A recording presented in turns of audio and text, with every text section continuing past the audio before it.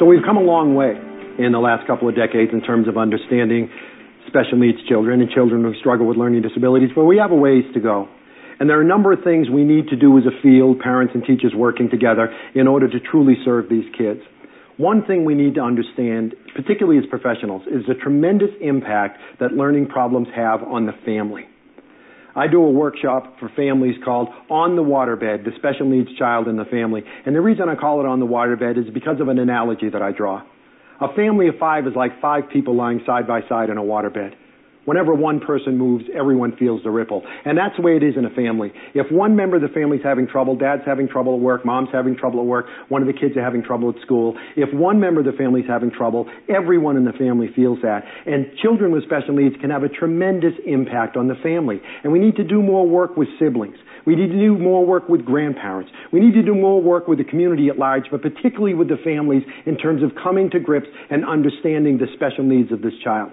One of the things we're realizing now is that moms and dads have a great deal of difficulty communicating. It's always been a mystery to me, the number of parents I've worked with, husbands and wives, intact married couples, who agree on everything in their life except their special needs child.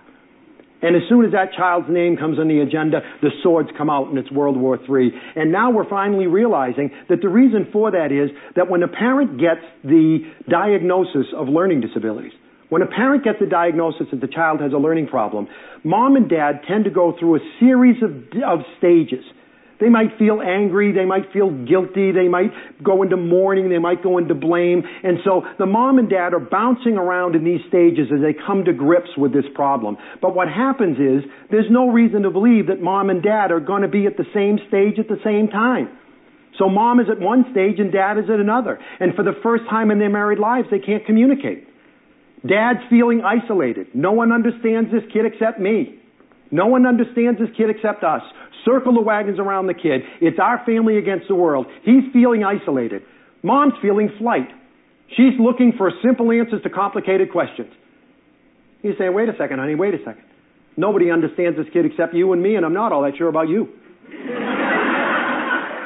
We need to understand as teachers and professionals working with these families are in crisis. Their kid is struggling in school every day. And you know what? When people are in crisis, they don't respond the way you'd like them to all the time. They don't respond the way you'd like them to. We need to understand that sometimes parents will get involved in negative interactions with professionals. My advice to my colleagues is take it seriously, but don't take it personally. Don't take it personally. They don't mean it personally. They're going through a very, very difficult time in their lives. So we need to have a better understanding of parents. One of the things that we've done that we need to continue to work on is one of the things we take great pride in special education is our multidisciplinary teams. We have these multidisciplinary teams now. It gets to the point now that if you want to change a special needs kid's recess, you got to have the meeting in a room this size.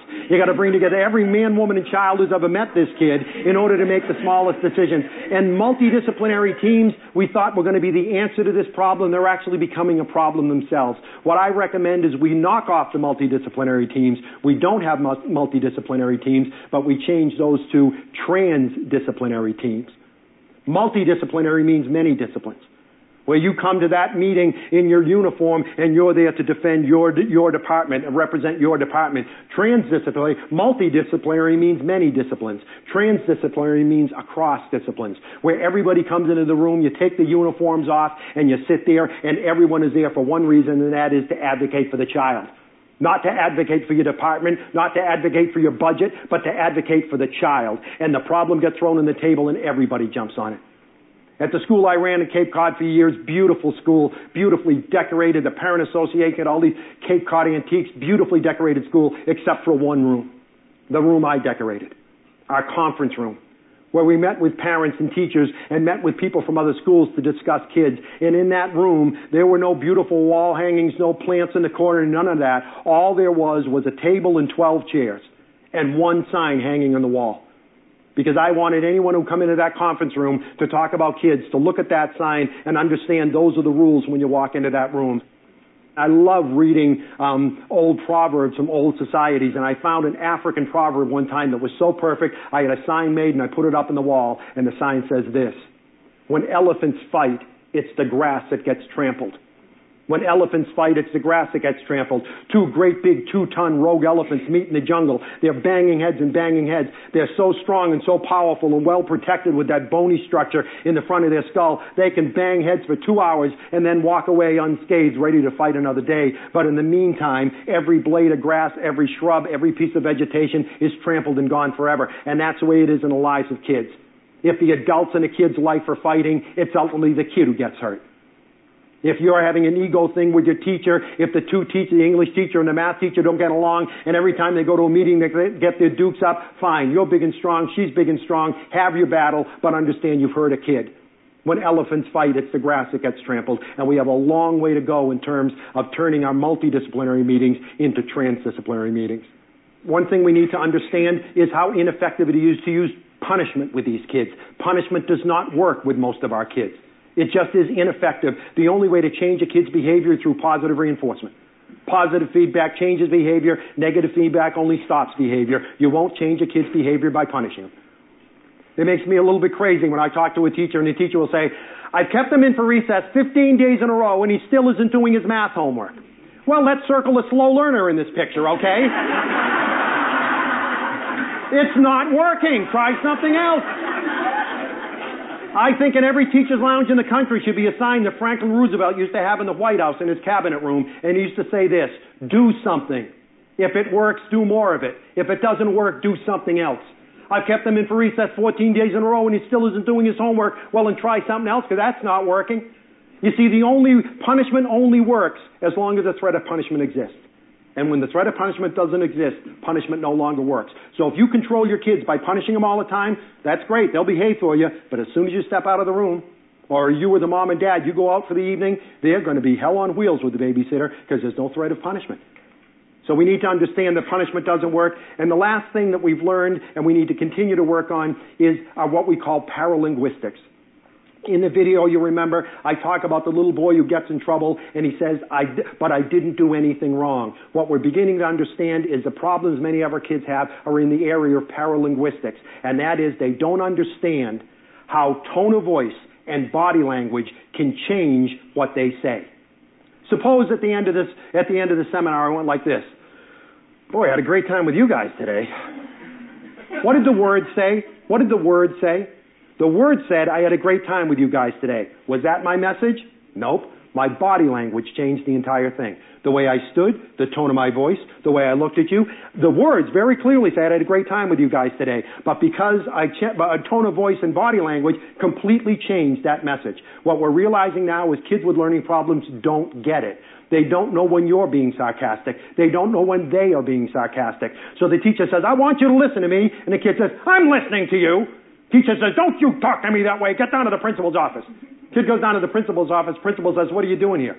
I don't know. I told her I was listening to her. She threw me out of class. But the reality is to that kid, he sees no difference between I'm listening to you and I'm listening to you. He sees no difference. So we've come a long way, but we have a long way to go. Fat City has 3 constituencies: regular educators, parents, and special educators. And in closing, let me give a message to all 3 constituencies. First, to my friends in regular education. My friend Nina, sitting here in the front row, is a special educator. And I'll tell you something about Nina without even knowing her.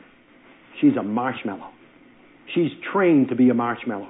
You see, those of us in special education are trained to make kids succeed. It's our job, it's Nina's job to prepare work at each child's level. That's always challenging but never overwhelming.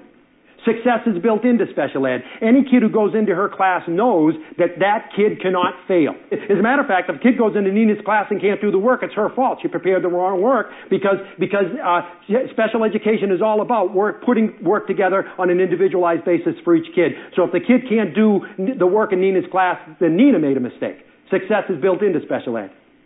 Kid can't fail in special ed. Nina knows that. Her principal knows that. Her supervisor knows that. And guess who else knows that?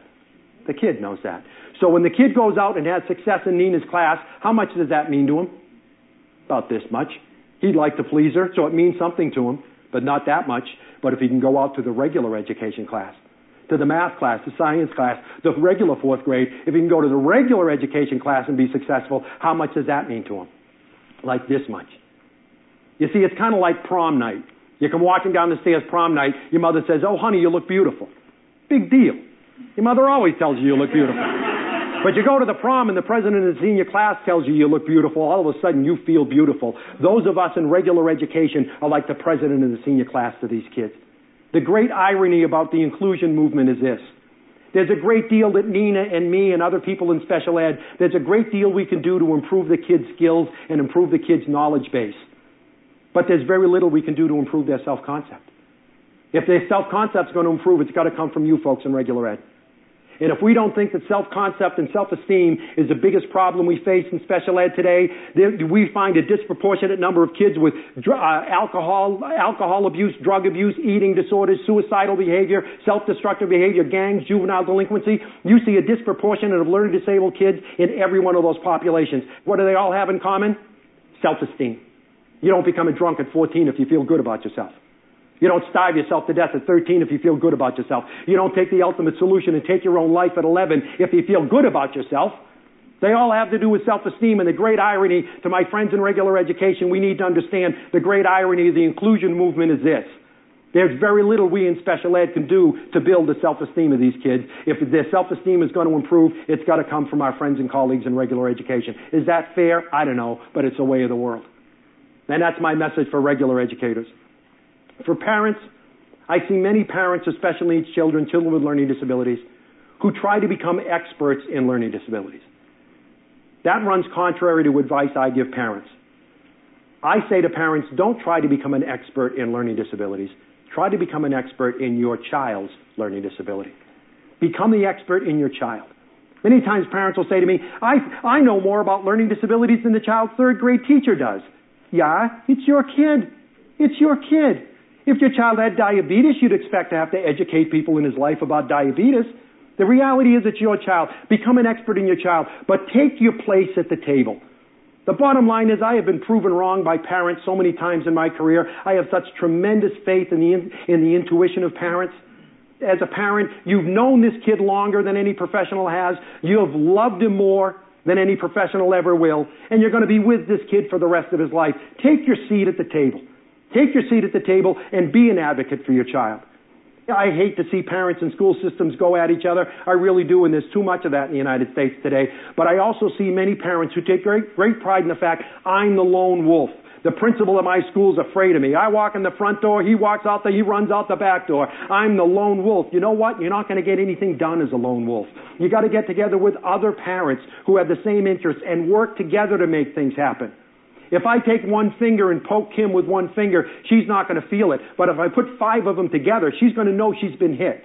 And you need to go together. You need to go not in a combative way, but go to your school committee meetings as a group of special ed parents and say, hey, look, not every parent in this district cares about how high the SAT scores are. There are some parents in this district who are here to advocate for special needs kids as well, and we are together. We're a group of us together. So as parents, become an expert in your child. Become an expert in your child so that you can advocate for the child before she can advocate for herself.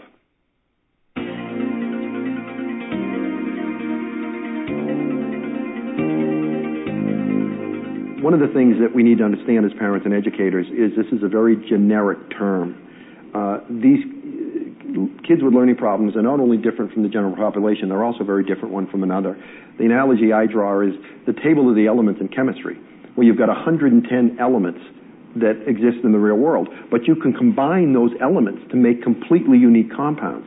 And you can combine, by taking this one and this one and this one, you combine it, you make a totally different compound than combining 3 other elements. Well, it's the same way with kids with learning problems. There are basically about 110 symptoms that learning disabled kids can have. No kid can have all of them. One is hyperactivity, which is too much activity. Another is hypoactivity, which is lethargy. You can't have both. You can't be hyperactive and hypoactive at the same time. So most kids have between 8 and 10 of the symptoms. And when you consider there are 110 symptoms to choose from, any kid with a learning problem can have 8 to 12 of those symptoms. There is nearly an infinite variety of combinations. I went to a school system once and they proudly showed me the individualized educational plan that they had written for all 10 of their kids in the 5th grade. Now, aren't they fortunate? 110 symptoms to choose from. Any kid can have between 8 and 12 of the symptoms, and 10 kids with the same cluster of symptoms were born into that town the same year. I mean, aren't they lucky? No, they're not lucky. They're not being honest with themselves. It's virtually impossible for any two kids in God's green earth to have the same cluster of symptoms. One of the big disputes and debates right now in the United States is high-stakes testing. My concern as a special educator is a whole high-stakes testing movement was done without consideration for our kids, and special needs kids are now being caught in those gears. The whole idea of high-stakes testing, in my mind, is built on a very, very shaky premise, and that is that kids do their best work when they compete against others. The research is so clear on this that the only person motivated by competition is the person who thinks he has a chance of winning. Therefore, fourth grade teacher, if you decide to teach spelling by using spelling bees, contests, quizzes, and games, the only kid you're motivating is a good speller. The kid who doesn't need to be motivated in that area, and the kid you're not reaching is a kid you're trying to reach. So we keep trying to motivate kids by having them compete against each other, and it's not motivating for the kids we're trying to reach. And competition doesn't motivate people in all areas of their lives. You want to play golf with me? We'll play till it gets hot. Then we'll quit. I don't care who wins or loses.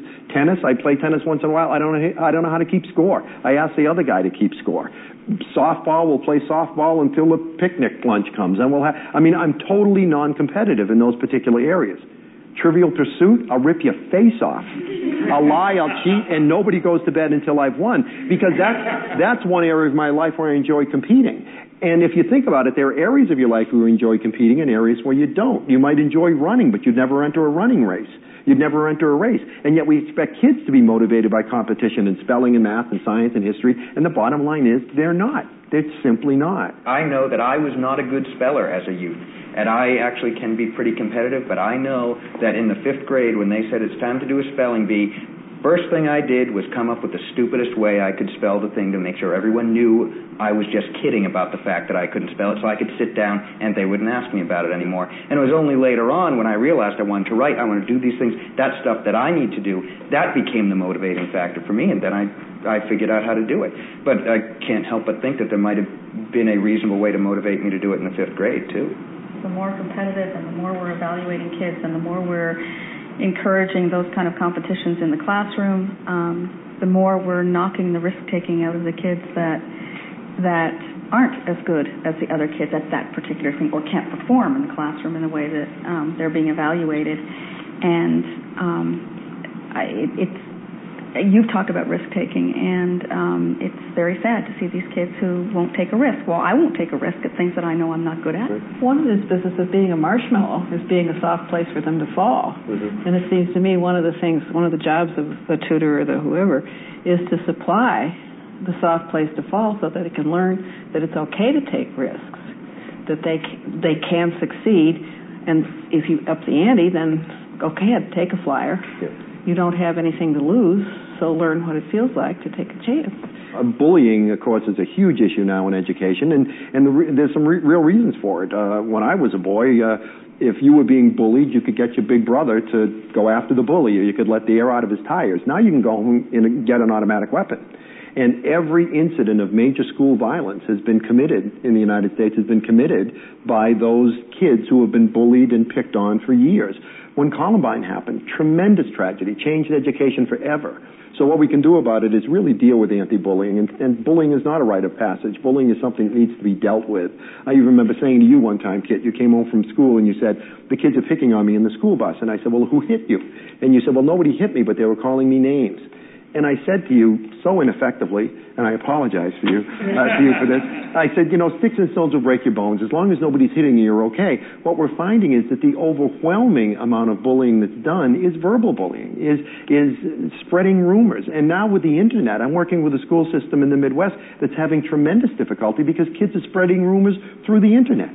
It used to be if you wanted to spread a rumor about another girl, you'd whisper to the kids in the school bus. Now you can type up a letter and hit a keystroke and send it to 300 kids and ruin this kid's reputation. So we need to do that, and on the other hand, we also need to sensitize kids. In fact, people use Fat City many times to show to classes, to sensitize them to what the kids are going through and use some of the activities. So we need to make kids more aware of it, because the bottom line is whether the teacher accepts the kid is secondary to the point as to whether the kids accept each other. I teach these students with all my heart and passion. I love teaching these kids, but on a day-to-day basis, I sometimes forget why I'm doing this because the work is not easy. And by listening to Rick's lecture this morning, it reminded me why I'm doing this.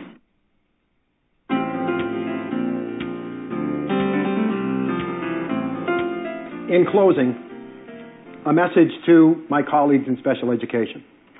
I ran a very special school called the Riverview School in Cape Cod for many years, and we used to have an absolutely spectacular graduation weekend. The first day I took over the school, I said to the staff, we are no longer going to deal with learning disabled adolescents. We're going to deal with adolescents with learning disabilities. They are adolescents first. They ought to have a prom. They ought to have sports. They ought to have a school newspaper. They ought to have a yearbook. They ought to have all the things that we had as adolescents. They shouldn't have to sacrifice their adolescence at the altar of their learning disability. And one Sunday morning after a beautiful graduation ceremony we had, this gentleman came up to me from the audience, and I didn't know him. He introduced himself. He was the uncle of one of our students. And he said, I want to thank you and your staff for what you've done. He said, our nephew was such a beautiful little boy. He was such a happy little boy. And then he went to school, and his life basically fell apart. And then he came to your school, and you people made him beautiful again. I opened the mail that Sunday, and I opened up the envelope, and it was a book of Jewish folklore that one of my rabbi friends sent me. And I started going through the book, and I found a piece of folklore that was so apropos to that conversation I had earlier in the morning. And let me share it with you in closing if I can. It's a story about a king. And the king lived in a kingdom and controlled the kingdom, but he wasn't a rich king. He didn't have a big castle or anything like that, but he was very beloved by his people. And his favorite thing to do was to take a few of his men on horseback and go from village to village throughout the kingdom and visit his people.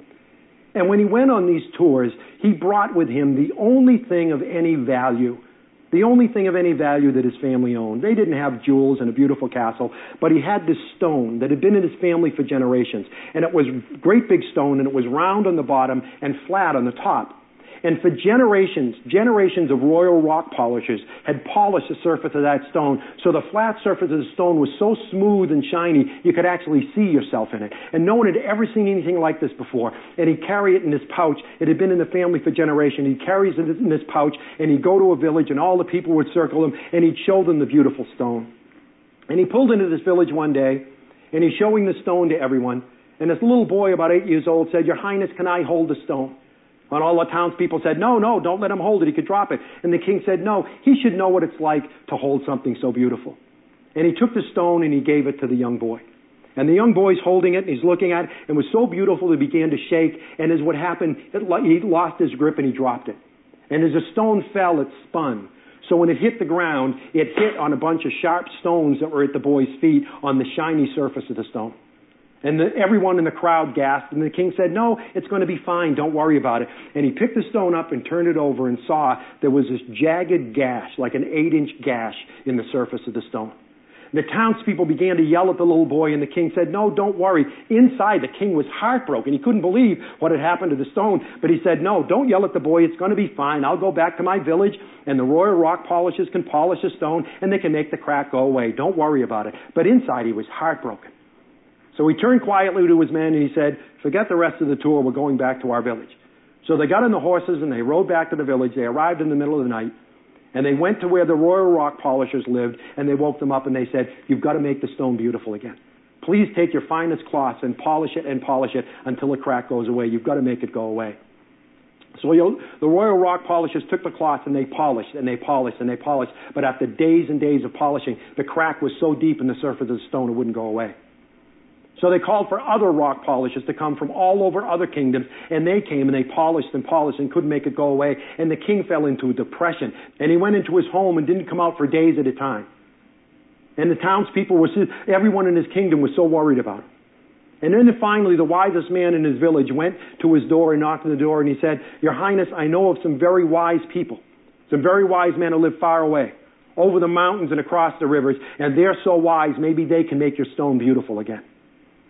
So the king put the stone in the pouch, And he and a few of his men started a long journey till they arrived at the village where the wise men lived. And they went to the wise men and they showed them the rock with a crack in it. And they said, can you make it beautiful again? Can you make it beautiful again? And the wise men said, we'll have to discuss it. And they went into their home and they came out about an hour later and they said, we can make the stone beautiful again. We can make it more beautiful than it ever was before. But you need to trust us. And the king said, I do trust you. And the wise men put the rock on the ground and they sat around it, and instead of polishing it, they took out sharp stones and started scratching the surface of the stone. And the king's men said, stop, stop. And the king said, no, I trust these men. I trust them. And the men worked on it for several hours, scratching the surface of the stone. And then they took the stone and they went over to the king and they handed it to him.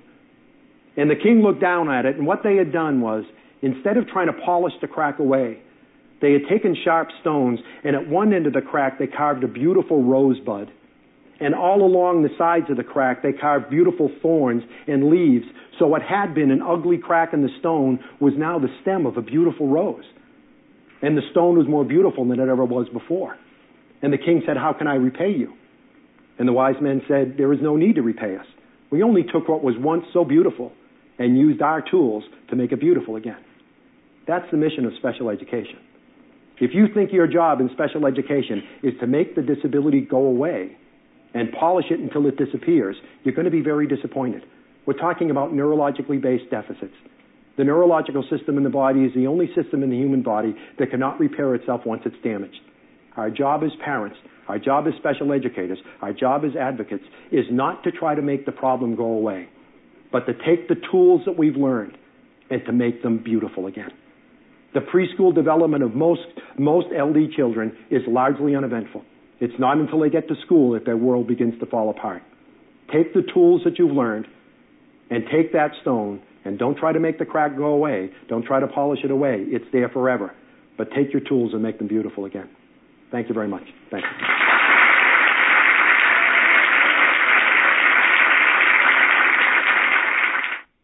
I've enjoyed this opportunity to revisit Fat City with you. The goal of the original workshop was to sensitize parents and teachers to the struggles that these kids face in class every day. The goal of this project was to take that sensitivity and put it into action by giving you strategies that you can use with this child in order to help him to reach his full potential. The child with a learning problem is at great risk. He fails in school every day, and that failure generalizes to the playground, to recess, to the Boy Scout meeting on weekends, and to visit to Grandma's on Sunday. We shouldn't be surprised at this. If there's one thing you choose to recall and to use from this production, let it be this, that the child goes to school for a living. That's his job. He does it 6 hours a day. It's his entire self-concept. It's his entire identity. When you meet a child in your neighborhood you haven't seen for a while, what's the first question you ask? How's school? And today we've talked about that 10% of the children in the United States for whom the answer to how's school is not very good, thank you very much, not very good at all. We're constantly trying to make changes in these kids, but if a real meaningful, lasting change is going to occur, the first change needs to come from us as parents and teachers. We need to make a paradigm shift when we view this child. We need to change one word when we talk about the child with learning problems. It's a verb. We need to change the verb is to the verb has. We need to recognize it's not that the child is a problem, although it seems that way because he takes up much more time, energy, and resources than the other kids. But it's not that he is a problem, it's that he has a problem, through no fault or choice of his own. And until we make that meaningful paradigm shift and recognize that the child has a problem, we'll never be able to help him to reach his fullest potential. In today's society, we simply don't have any children to waste.